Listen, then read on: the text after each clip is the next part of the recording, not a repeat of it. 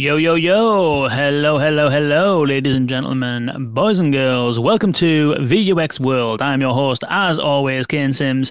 And today we're going to have an excellent conversation with Stefan Bijkerk, who is the data analyst and conversational AI specialist at Rabobank. That's one of the Netherlands' leading banks. We're going to be talking about use cases, conversation, design, best practice, learnings, value, and all of that kind of stuff to help you create your AI assistants in the best way possible. Before we do kick off, a quick shout out to our presenting sponsor, Deepgram. Deepgram has, if you don't know already, industry-leading speech recognition. If you are creating voice assistants for your call center and voice bots and the like, then you should definitely check out Deepgram. You can retrain Deepgram's models based on your customer's dialect, jargon, terminology, your products and services, and those kind of things, which means that you can get the speech recognition super accurate, which means you're feeding your NLU accurate data and giving it the best chance of understanding what people say. It's one of the most underrated parts of the whole pipeline, I think, speech recognition. So do check out deepgram.com/VUX World if you are interested in learning more.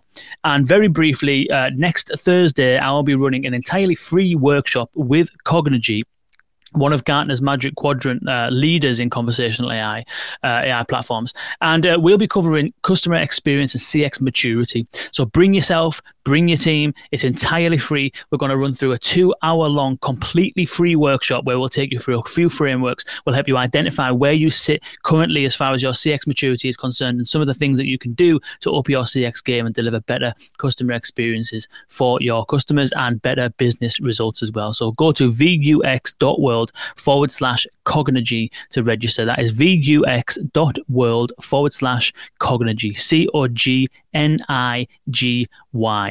And that is next Thursday. We're also running one in September as well, so you might want to jump on that one. That's September the 1st. Cool. So without further ado, boys and girls, please welcome Stefan Bijkerk, who is the data analyst and conversational AI expert at Rabobank. Stefan, welcome. Thank you. Thanks so much. No problem. Thank you for joining us. Whereabouts are you in the Netherlands? I'm living in Amsterdam. Nice. In the west of Amsterdam. Classic. Amsterdam was the last trip I took before lockdown. Really? And lockdown prevented me from going back again sooner. Fantastic city, absolutely love it. Well, thank you for joining us. For those that don't know of yourself or Rabobank, maybe we'll start by introducing yourself, what you do at Rabobank, and then for those that are in the US and other parts of the world, maybe explaining what Rabobank is as well might be a good idea. Yeah, definitely. Thanks for having me. I'm, as you said, Stefan, I live in Amsterdam, but I grew up in the center of the Netherlands, near Utrecht, and I moved to Amsterdam in 2005 to study sociology. I've been living there ever since. I'm 36 years old, and I've been working at Rabobank for the past 6.5 years. I started out as a customer service agent, and after 3 years, I was asked to join the team that was starting to discover the creation of a chatbot, the first chatbot of Rabobank. I started out there doing an analysis on what the most frequently asked questions from customers were. And I was supposed to stay there for 3 months. I've been doing it for 3.5 years now. And grew into the role of, as you said, data analyst. And familiarized myself with conversational AI. And it turned out to be such a perfect fit for me that I can see myself working in there for the years to come. By Rabobank, it's one of the 3 largest banks within the Netherlands. You have ING, ABN AMRO, and Rabobank. And there's a lot of similarities between these banks, but Rabobank is, I think, unique in its origin. It originated as a farmers initiative, that merged into one farmers bank. And up until this day, it is one of the biggest players worldwide, in food and agriculture financing. We are operating in 36 countries, but our main place of operation is, of course, the Netherlands, where we have 9 million customers, 8 of whom are private customers and 1 million business customers. Wow. And we are different in that to this day we are a corporation and we are not listed in the stock market. So we don't have stakeholders, but members actually, and anyone with an account can become a member as well. And those two facts, so the farmer's background and the cooperation structure, also translate into the bank's mission, which is growing a better world together. A bit ambitious, but I think it's nice to have big ambitions. Nice, definitely, yeah. So you began your journey into the conversational AI kind of space, coming in as a subject matter expert. Would that be fair to say? And then you obviously gained a bit of experience and took on the role full time, then working on conversational AI assistants. But the origins was what you were brought into the project team as a subject matter expert. Is that right? Yes, that's exactly right. I was basically doing analysis and on what were the most frequently asked categories of questions. So obviously for a bank, that's things like debit card, or credit card. That analysis was done by simple counting at the customer service, but also analyzing visits of our web pages. And that really introduced me into data analysis as well. And I've been trying to develop both skills over the last few years. And I think I'm involved in almost every part of the creation of our conversational solutions in some way or another. And I think you can best now maybe see me as a consultant. Right. Interesting. That's interesting. How would you so typically you mentioned you're involved in every part. What if you were to explain we'll get into some of the use cases now in a moment, but if you were to explain the process that Rabobank follow, how do you fit into that process? It starts basically with collecting customer questions, I would say, and trying to formulate answers to those questions, create the dialogues. And I've done a lot of the AI training, so in the sense of gathering the training phrases and training and optimizing the model. But from my background experience at the customer service, I also check content still to this day on a regular basis. I provide feedback to the content designers. I am involved in testing, both for the development part as for like IT part, but also for the testing of the dialogues. I create dashboarding to see our performance and try to think of ways of how to optimize our performance. And that is also by doing research and learning more about the craft. Nice. And where did it start for Rabobank then? The first project that you were brought into, was that one of those kind of FAQ based interactions? Like, I wonder if you can describe what that first project was. Yeah, we started out on a trial department called the Digital Hub, and that was a trial department for working Agile Scrum, which the bank at that point was not doing.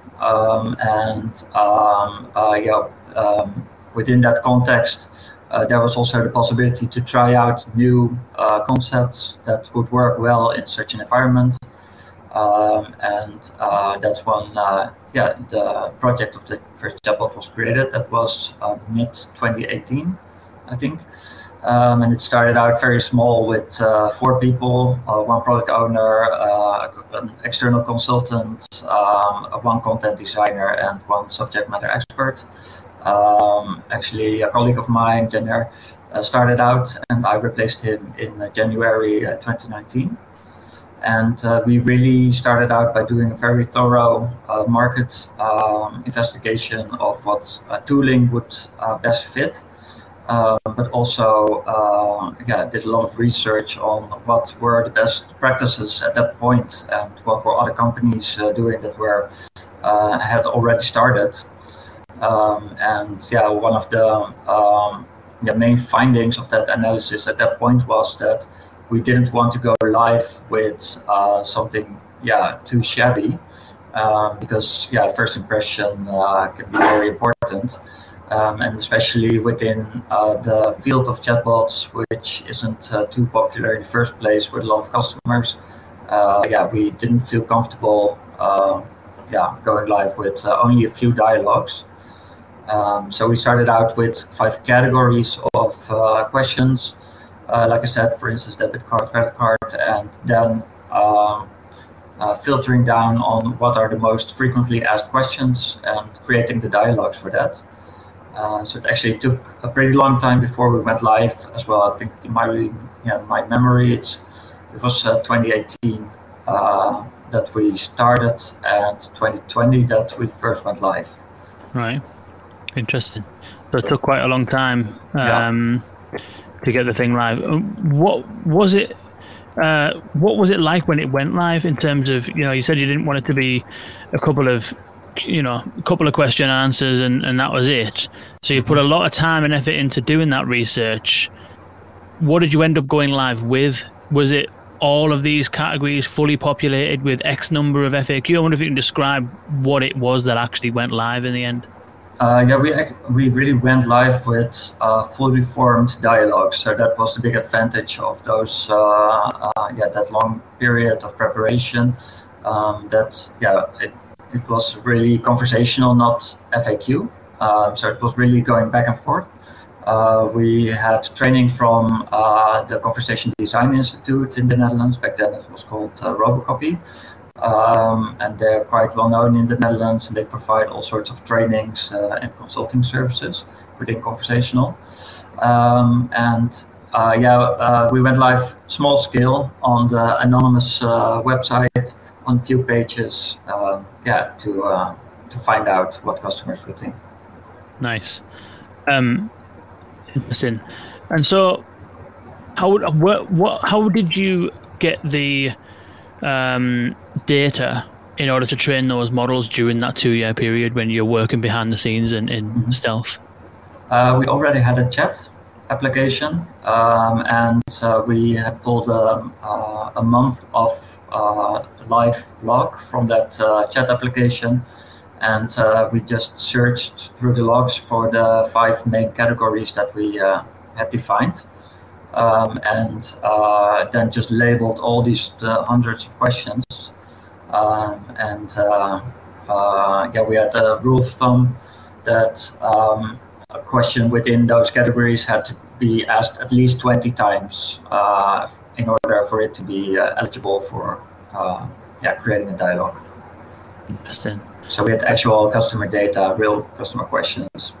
Yeah. The 20 times rule is quite an interesting one, to try and focus on the ones that are going to be at least probably long tail compared to the volume you have on other queries, but at least sufficient enough. Because there's nothing worse than a chatbot that says, I don't know what you're saying to everybody. Yeah. But every chatbot has to say that to some people, because it's not realistic to have it working for absolutely everybody all the time. But it's interesting where you got that number from. Where did you get that 20 number from? Or was it kind of like a finger in the air? That seems about right. Pretty much all that we had decided on was based on some form of analysis. So I'm pretty sure we have read a blog somewhere, or I think, we looked into how do these NLU models work. And also we had, we first used Nuance Nina. And we had a consultancy colleagues over there that briefed us on minimum requirements. Right. So you were basically looking for the minimum requirements of training data per intent. Yes, exactly. Yeah, and as you said, what we really didn't want was for one of the most straightforward questions, like how can I replace my debit card, for it to fail. That we really wanted to prevent. Yeah, good.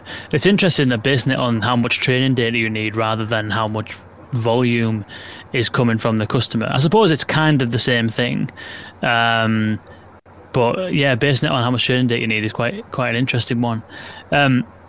So when you're going through that process of taking it live in 2020, you did a kind of like soft launch, analyzed it. Had you done any other testing before that, like any usability testing, or more kind of like when you go live, that's more kind of like it's like quantitative testing, isn't it?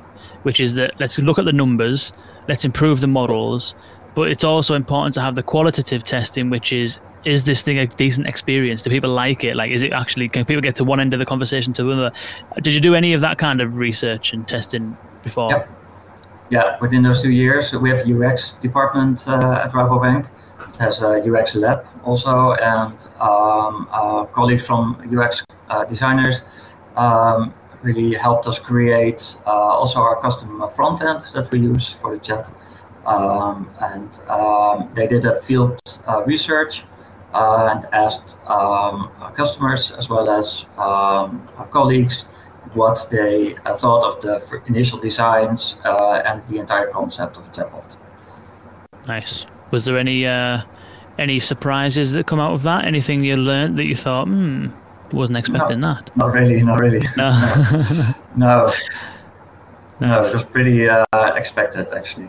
That's good. Yeah. I suppose it means you've done a decent enough job of finding a good starting point, and the solution must have been in a half decent shape by that point and stuff like that. I think sometimes when you do that testing, I always like to do it early, especially when, I used to do a lot of work on Alexa skills and Google Assistant actions, and in that space you're creating a brand new type of interaction for a brand new type of platform, brand new type of device, and often it was a brand new type of interaction. Like, it might be a conversation that's being created purposefully to get somebody from one side of an insurance quote to another, or helping them plan for retirement, or whatever those things may be, and it was all entirely new to people. Whereas chat, I think mental models, people have begun to build up a mental model of a chatbot. And so it's not like you've got this massive creative endeavor at the beginning, like how do we create something that's marketable? It's more a case of using the data to find problems that you can solve with the solution. And so you're coming at it from a well-grounded foundation, basically. So yeah, shouldn't really get too many surprises. No, that's exactly right. And basically we already knew what our customers were using the platform of chat for. And we also had the urge to help out our customer service. I had personal experience of the work pressure that is involved at the peak hours there.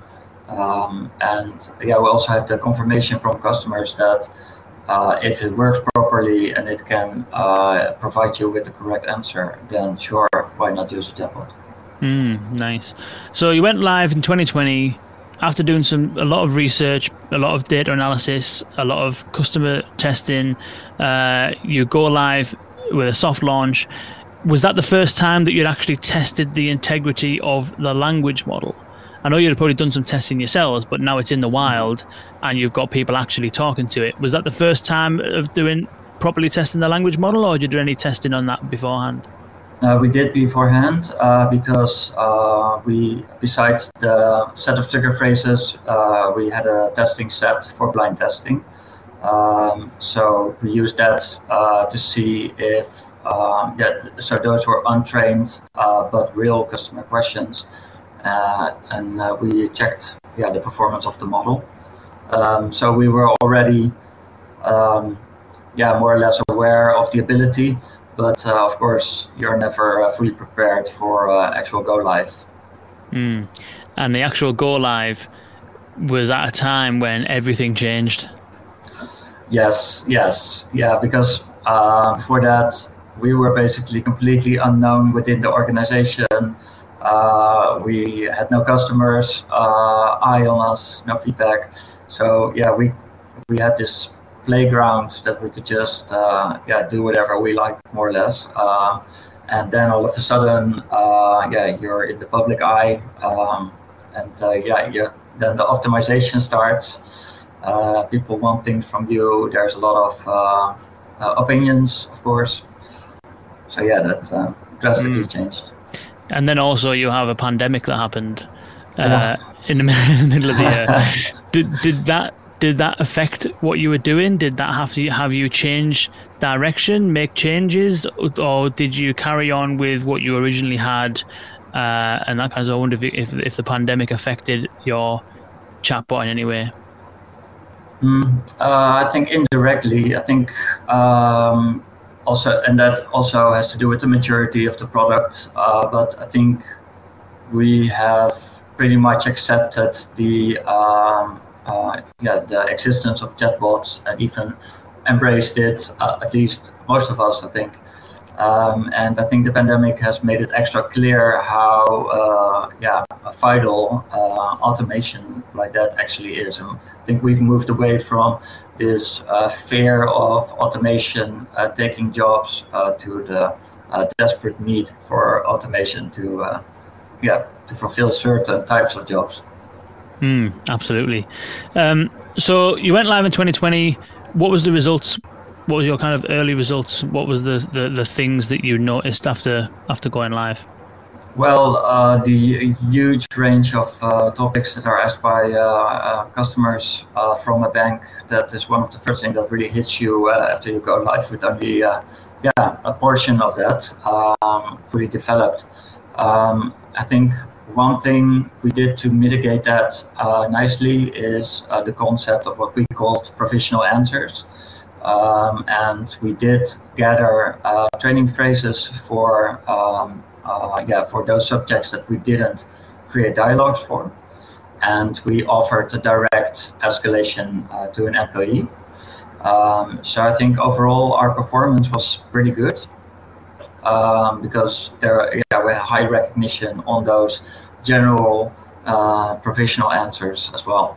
But of course, you run into all sorts of issues, both technical NLU-wise, but also content not being fully fitting the need of customers. So it became really focused on getting the feedback rates up, because that of course is the first thing that springs into mind.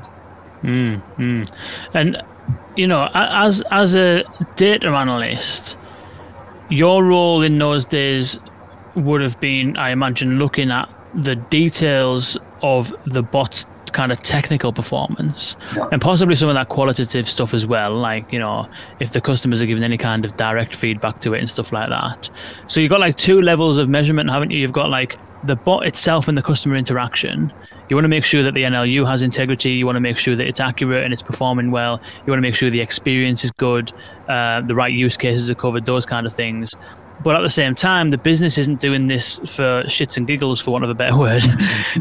It's doing it for a specific reason. So the business might be looking at slightly different things that constitute success. I'm wondering whether you could share a little bit on, first of all, what are you looking for in this instance when you're looking at the first few months of going live with a new chatbot? What are you trying to measure? And then at the same time or after, what is it that the business cares about as far as what's it looking for in terms of the results and stuff like that?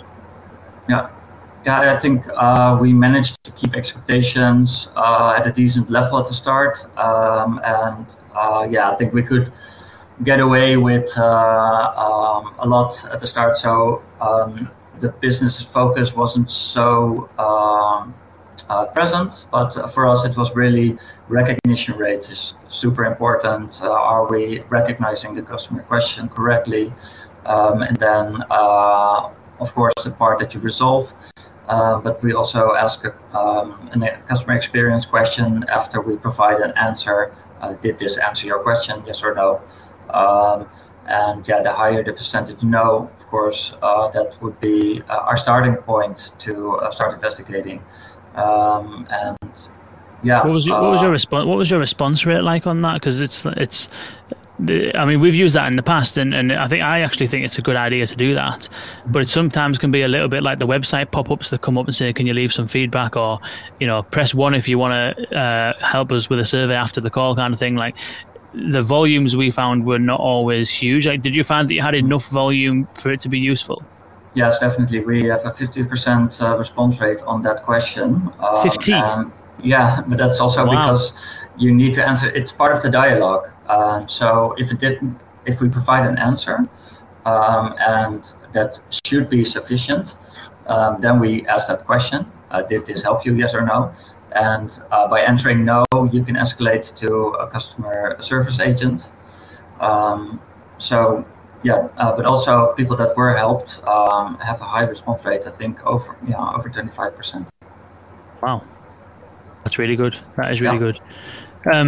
So you mentioned, so at the beginning, you were coming out of kind of like an innovation team, wasn't it? And you were exploring this technology, done a lot of research, built this thing, done some testing, went live. Your team is monitoring it and measuring it. You're looking for the accuracy rate of your intents and all that kind of stuff. You mentioned that the business wasn't as interested because it was an experiment. It's innovation. It's trying something, hoping that it works, but not being penalized if it fails. Yes. That was 2020. It's now 2022. What's the business level of interest like today? I wonder if you can describe how that dynamics might have changed. Because I imagine if you've still got a job, Rabobank and the chatbot is gone from strength to strength. So, and we'll talk about that journey, but just in general, what was the difference in business buy-in from then compared to now? Yeah, it's huge. We were in a department back then that didn't have a lot of funding capabilities.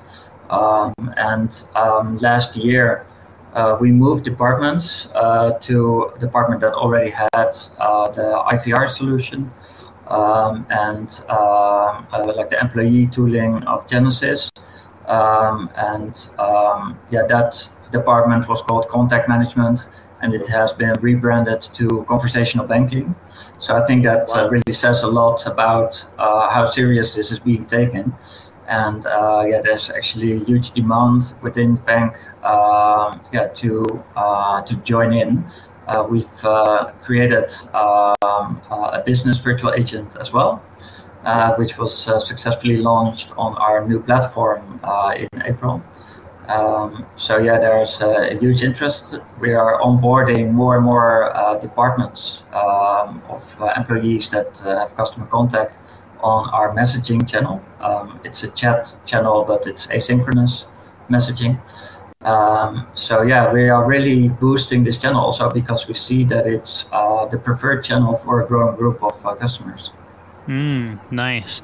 And so the messaging channel, is that like SMS messaging?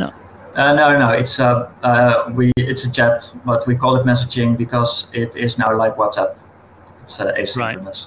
You can save your chat and reopen it later. Okay. And is this part of the original chatbot? Is this an iteration to that, or is this something different? It's an iteration, yeah. So we've developed we have two teams, basically, the content team full of content designers and the technical team with developers. And the technical team has always had the chat application as their feature. As well as the virtual assistants. Right, interesting. So 2020, when it launched, it's obviously scaled. The business is a lot more invested to the point where it's rebranded a whole department to conversational banking, which I absolutely love that. What, in terms of the use cases, we'll get onto maybe the internal use cases and stuff like that in a moment, but in terms of the customer-facing chatbot, what was the journey like from 2020 onwards, and what have been like, the features, the use cases, the expansion? You've mentioned there asynchronous. Like, what other things did you find a need for and implement over the 2 years since 2020 to now? I think due to, first of all, our main focus was on creating way more content. We saw the number of questions exceeded the content that we have hugely. That's really optimizing our existing content and creating as much new content as possible. But because we had such a small team for such a long time, I think we had at Go Live 3 or 4 conversation designers that really had to do all that work, and me sort of trying to give some direction through data. So the first 2 years were really focused on that, and besides that, developing our custom front end to be more customer friendly, UX friendly within the enterprise UX standards. At some point we really reached, I felt, the limits of our tooling back then, which was Nuance Nina, which is a great tool. But it was becoming end of life, and it wasn't really fitting our enterprise architecture. So we couldn't connect to any backend systems, that really led to a year of, or 2 years actually, of transitioning to a new system, to a new platform, which we are currently using now. So that's nice. So the limitations that you felt from the original platform, was that a limitation because you didn't have the ability to connect to those systems internally, or was it a limitation of the platform's inability to be able to build custom integrations and things like that? It was possible, but it was hard. It was it required a lot of pro code integrations, so it wasn't really fitting the way that we were organized. We had too little developers, and also the integration that we would be making weren't really fitting the architectural standards and security standards. And also, there was little involvement of content designers. So what we were missing was citizen development friendly integrations, and the ability to make our content more contextual. Right. And besides that, we learned the craft by doing. So we had also created this monster with a giant amount of training phrases, and it was so hard to untangle that mess that we had created in some parts. We kind of reached the limits of performance within the platform. Yeah, that's a common story, that, and it's difficult to be able to forecast that far out when you're kind of just beginning, and when you get your NLU in such a tangle, it becomes absolutely impossible to you add one new intent and everything else can collapse, and if you're not monitoring it, you don't know about it, and it's like, what's going on? I'm assuming you're using some kind of tooling to monitor the NLU now to make sure that it's clean and there's good separation between intents and all that kind of stuff. Mm-hmm. Yeah. So we've always we've looked for tools that were so fully rounded that those would also encompass NLU testing abilities. So currently we are using Power Virtual Agents of Microsoft. And topic overlap tooling is available, but also we run tests. So Nuance Nina used to have automated K-fault testing within the tool itself, which was a really nice feature. And hopefully Microsoft will add that to Power Virtual Agents as well. But we've also we also have a custom testing tool with a blind test set to see if the model is regressing or not. So you're using Power Virtual Agents to power the actual front-end chatbot? No, we have a custom front-end. Right. So you've built a custom interface so that what the customer sees and interacts with is custom, but behind that is Power Virtual Agents? Yes, correct. Wow, interesting. Yeah, that is very interesting, because I've always I've used the Azure services a bit, and then the bot framework and stuff like that. I've always thought that Power Virtual Agents was a little bit more of a kind of, how would you explain it, kind of like less sophisticated. However, it seems as though that's probably a wrong assumption, given that you've been using it for quite some time and it's replaced Nuance Nina, which obviously isn't as nice as Nuance Mix is today, but still Nuance is Nuance, typically has good technology. So what is it about Power Virtual Agents, aside from it sounds like better authoring tools to be able to delegate down to individuals within departments to be able to manage content and stuff like that, better creation, is that mainly what it's giving you over and above? What is it giving you over and above Nuance? We had three main focal points in looking for new tooling, and that was that it would be citizen development user friendly. So it had to have a good, easy to use low-code canvas, and it had to fit our enterprise architecture and have easy integrations, so that we can become transactional and contextual. And it had to be future-proof. And we did an analysis of several tools and ended up with Power Virtual Agents. It has been around for a few years. And indeed, the Bot Framework Composer, that is their main bot tooling. But they're integrating Bot Framework Composer into Power Virtual Agents. And actually, they've announced the upcoming release of PVA2, which one of its main features is the unified canvas. And that is bringing almost all of the Bot Framework Composer technology to the low-code platform of Power Virtual Agents. Nice. That will be revolutionary, because Compose is decent enough. It's still got some kind of drag and drop, low-code bits about it. The framework was always a bit clunky, especially for me. I don't use it because I'm not a developer, but I've worked on projects with it, and it's very much the same as having a Lex with a Lambda function behind it. It's all very much code kind of heavy. Composer, I like Composer, but being able to fuse that with virtual agents sounds wicked. I must have missed that announcement. Yeah, there was the Conversation Design Institute Festival 2 weeks ago, and Microsoft was present to show their PVA2 unified canvas, and you could tell from the response from the audience that this is really they've really figured it out. I think really got it.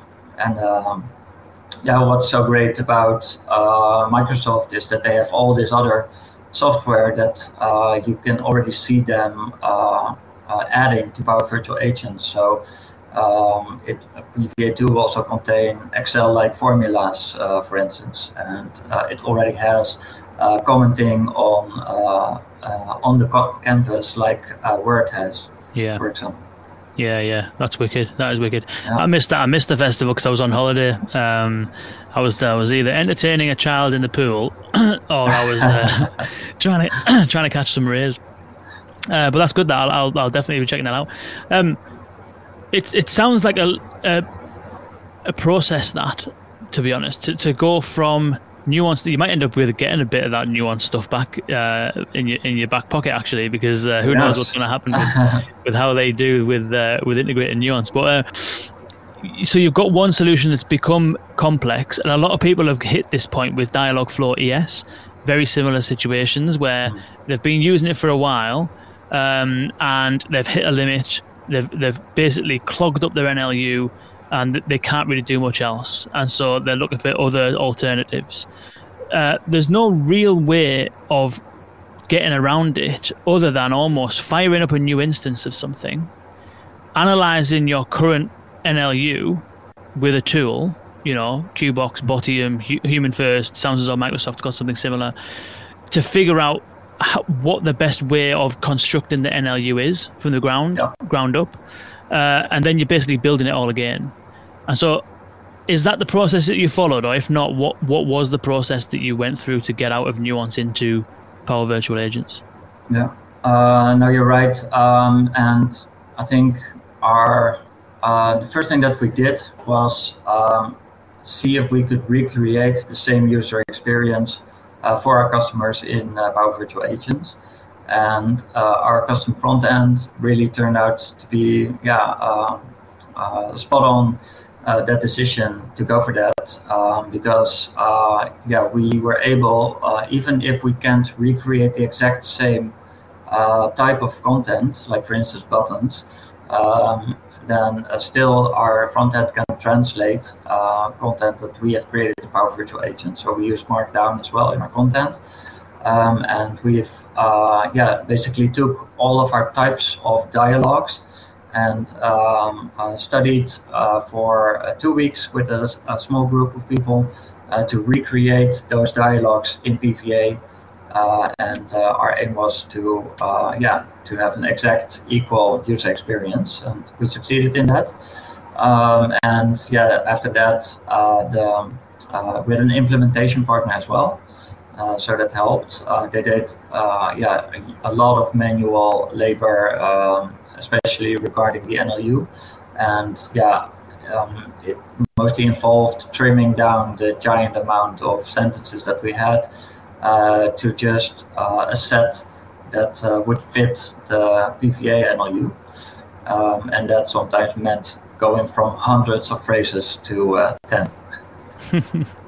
Interesting, but it can improve, because sometimes the hundreds of phrases, they're far too similar to other phrases and other intents, and also a lot of them have stuff that is a bit superfluous, not really relevant to the intent, so to speak. Yes. So yeah, I've definitely seen that before, where trimming it down considerably helps. Yes, yeah. Basically, migrating is a relief almost because you get to clean up. Definitely. That's really good. So what about transactional like use cases? I think you alluded to it a little bit. You've got the FAQ stuff and the things that you can answer likely without doing any kind of authentication or any kind of like verification that the person is who they say they are and stuff like that. But to get into some of those real kind of like core business transactions, to really start to strip some value out of this assistant from a kind of like operational perspective, you need to be able to do a lot more than answer questions. You need to be able to get into your line of business systems, authenticate the user, make sure that you're actually presenting accurate information and all that kind of stuff. You need to build trust, a whole load of other things going on. Is there any transactional use cases live at the moment, or is that something that you're kind of working on or part of the roadmap? The latter for chat. So that is really the next step. We are hoping to introduce this quarter. Luckily we can now make use of things like Power Automate to connect to external APIs. So that is really our focus point, is to get those first transactional dialogues ready. And we have a big advantage that I think 90% of our users are in the logged in environment. So we have the chat inside the desktop version and the Rabo app for both consumer and business customers. So that is already the logged in environment. So right, nice. Advantage. That's wicked. Yeah, bypass all of that information, all of that stuff within the chatbot itself. Saves you a hell of a headache. Wicked. So you also mentioned that there is an internal use case. You've got internal bots for internal use cases. I wonder if you can shed a bit of light on what that does. Yeah, we have, it's called the cross-channel service desk, and that is mainly focused on IT-related questions from employees, and they still use Nuance Dina. And they are actually now in the process of considering PVA, maybe. We are hoping to move with the IVR from Nuance to PVA in the next quarter. Then it would only be the cross-channel service that still uses Nina. Of course, they can continue using that or maybe use Mix. We are also going to introduce them to how we use Power Virtual Agents to see if that might be a good fit for them. Power Virtual Agents also have a Teams version. I think it could be a great fit for them as well.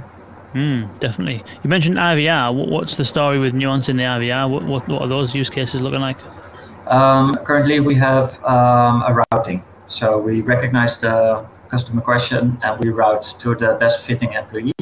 But we have the ambition to grow so PVA is an ASR solution, and audio codes is in between that as well, for the speech to text. One of those best fitting employees is hopefully also our voice assistant in the future. Nice. We've done workshops with audio codes in the past. The Voice AI Connect is it that you use to connect Microsoft to the call center? Yeah, it's good. So interesting. You mentioned there IT using Nuance. You mentioned customer service. You mentioned IVR. You mentioned the stuff that you're doing with the chatbot. It sounds as though there's different teams that have ownership over these different bots. Is that how it is? I wonder if you can explain how the kind of ownership runs in Rabobank. Yeah, that's correct. So within conversational banking, we have a team that handles the IVR solution. That's also the reason that we moved to that department and really brought focus to our conversational solutions. And our ambition was to, because the IVR from Nuance is very separated from the TextBot. Our ambition was to move to one conversational platform to have reusability of, for example, API connections and being transactional, creating one solution that can be deployed in 3 different bots. And you also get the benefit of typically with other digital technologies, and I've seen this happen the same with conversational AI, is that you end up going from either one team, in this case it would be your team, in the kind of innovation situation, exploring new technology, that then proves it can work and then begins to scale it. And then that team is the one that then creates the new instances, whether it's chat into messaging, into IVR, into internal facing use cases, whatever it might be. And that team end up growing naturally into a center of excellence. And then over time, devolving responsibility down to business units. Yep. Or it works the other way, which is that you have innovation happening. Innovation maybe might be a strong word in some instances, because we're getting to the point where this technology has proven to work, and so it's more about implementation rather than innovation. But you've got different teams in different departments that have identified a need independently, that then go and create their own solutions. And then the business realizes, well, we're duplicating here and we're duplicating there, we're overspending here, let's consolidate, create that center of excellence, and then we can revert down back to devolving responsibilities where it's right. It sounds as though you might be in the latter model. Does that fit? Does that sound right? Yes, yeah, that's exactly right. And we had 2, so before we had the content team, the content designers team, and the IT development team that were together in the same department. But we did 2 moves. The content designers moved to the department where a lot of service digital content was being created, also for employees in customer service agents. And where a lot of knowledge and also duplicate content in that sense was being made. And we moved the technical team to the same department where we had another technical team creating our other conversational solution.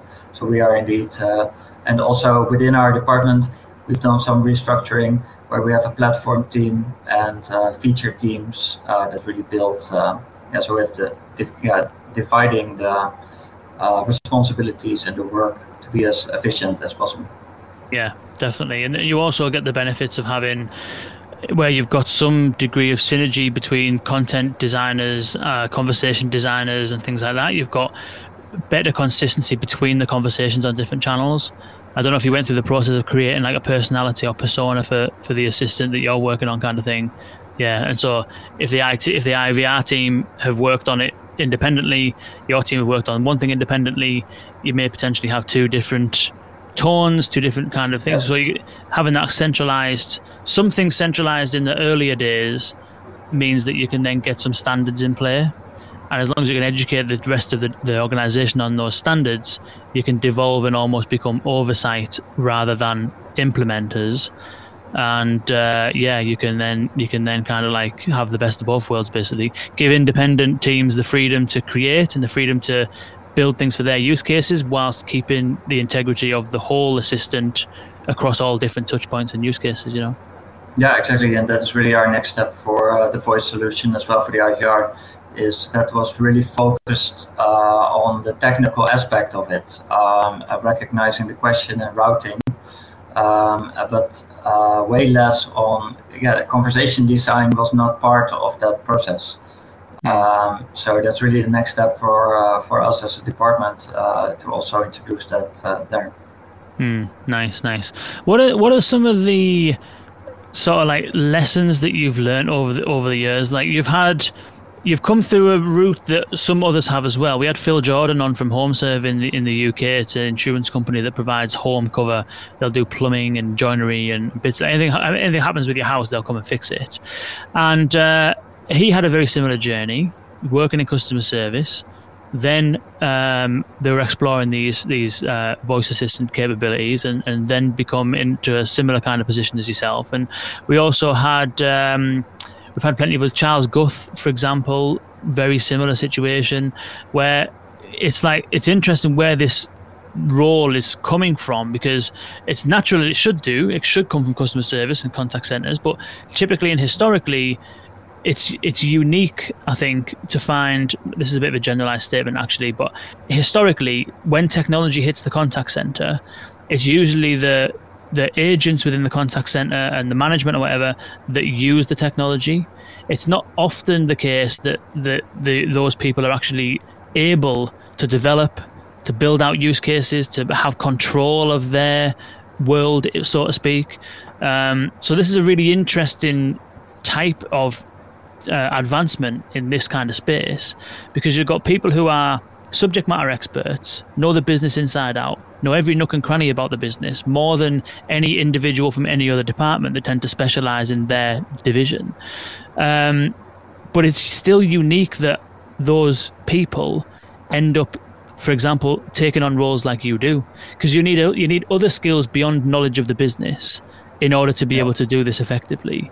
So the first question I was going to ask is, what are the things that you learned? But maybe we're edging into here around, with your background in customer experience and the understanding and experience you have of the business, what else do you think that other customer service agents and similar need in order to be able to move into working on conversational AI full-time, over and above the knowledge of the business? Yeah, that's a great question. And I think it's very important for companies to start understanding. First of all, it's important for companies to let go of the idea that you need certain educational background or years of experience before you are suitable to perform a certain job. And I think within this field, it has become very apparent that you should be looking at personalities more than experience. As a customer service agent, you need to have, of course, a thorough understanding of the customer and their context, but also I think a keen eye for IT and technical solutions. You need to be able to transform those conversations that you had with customers on the phone to a way more abstract level. You need to make draw them out and see how they technically work. You need to have the endless desire to grow and learn. I spend every day, besides my actual job, to learn more about data analysis, about tooling, about developments in the field. So you do need that drive, I think. Interesting. What were some of the things then, the question I was going to ask before that, what are some of the things that have been the biggest sort of learning curves for you coming out of that role in customer service, moving into a role which is still quite similar because you're still working on customer service solutions, but now you've got technology, you've got a lot of different stakeholders, a lot of different skills that you're needing to develop to be able to do this. Like, what were some of the learning curves that you went through personally from moving from that role to this one and beyond? I think it's what you mentioned before, from being a user of technology to help form it and transform it.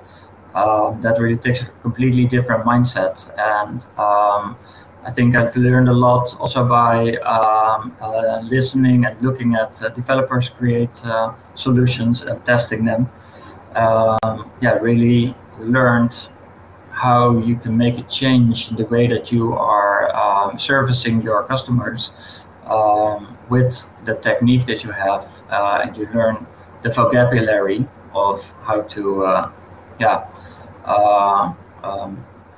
make others join in what you envision should change.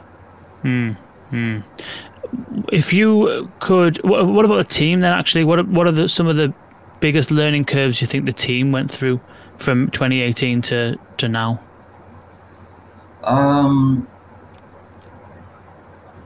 We've become way more professional in our way of working. That is really the main thing. And one of the main things that we learned was documentation is everything. Tooling can change, people change. The overturn in people is huge in this industry. It's very hard to find new people, and there's a huge learning curve before you really grasp what this trade is all about. And the more you document and explain processes, the easier it becomes to be agile in that as well, and to take all these changes that continuously come in your path, in the most efficient manner. Nice. That is wicked. Cool. There was one final question I was going to ask, but it's left my head now. Let me see if I've measured it, if I got it down. There was one final question, but it seems to have slipped out of my head. I'll come back to it if it pops into my head. So what's the future looking like for Rabobank then? What do you see? What do you think? Oh no, that was it. I've got it. I've got the question back now. What is it that you would do differently if you were to go through this again? What are some of the things that you would do differently? Definitely the AI training part. I think we overlooked the importance of getting a proper NLU model. We really did, and that resulted in this monster, this huge entanglement of topics. And really familiarize yourself with best practices. Keep continuously testing on what is the effect if you add new topics. That I would definitely do different. And also we contributed to, we're adding training phrases with the entire team. Also people that never had any real training. That was a huge mistake. Interesting. Nice. Well, Stefan, this has been absolutely fantastic. Thank you so much for joining us. I'll put your LinkedIn details and stuff into the show notes if anybody wants to check it out. I'm assuming they'd need to be logged into Rabobank in order to actually see the goodies, so to speak. Not everybody might have an account, but it's been definitely appreciative of your time for joining us and sharing your insights. It's been amazing. Thank you so much. Thank you for having me. It was my pleasure. And you can, in fact, check out our chatbot on our main webpage, rabobank.nl. Cool. Let's do that then. Let me just take a note of that. Rabobank. It's on most of our pages. NL. Cool.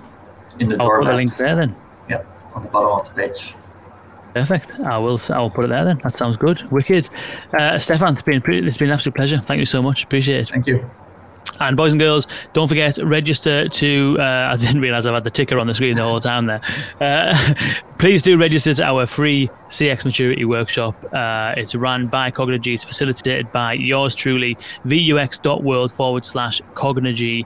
If you want to register for a place, it's going to be 2 hours long. You're going to learn a hell of a lot about where you are in your current stage of maturity as far as customer experience creation is concerned. And we're going to go through a bunch of exercises that will help you level up. You'll be working with other people in similar positions, and it's going to be absolutely amazing. And it is entirely free, which is mind-blowing.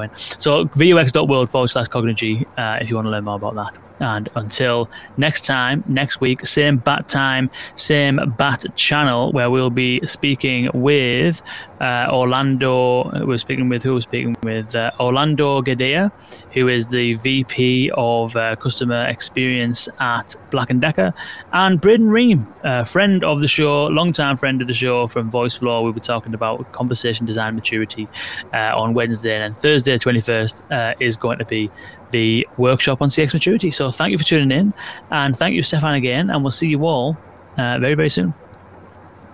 Great, thanks.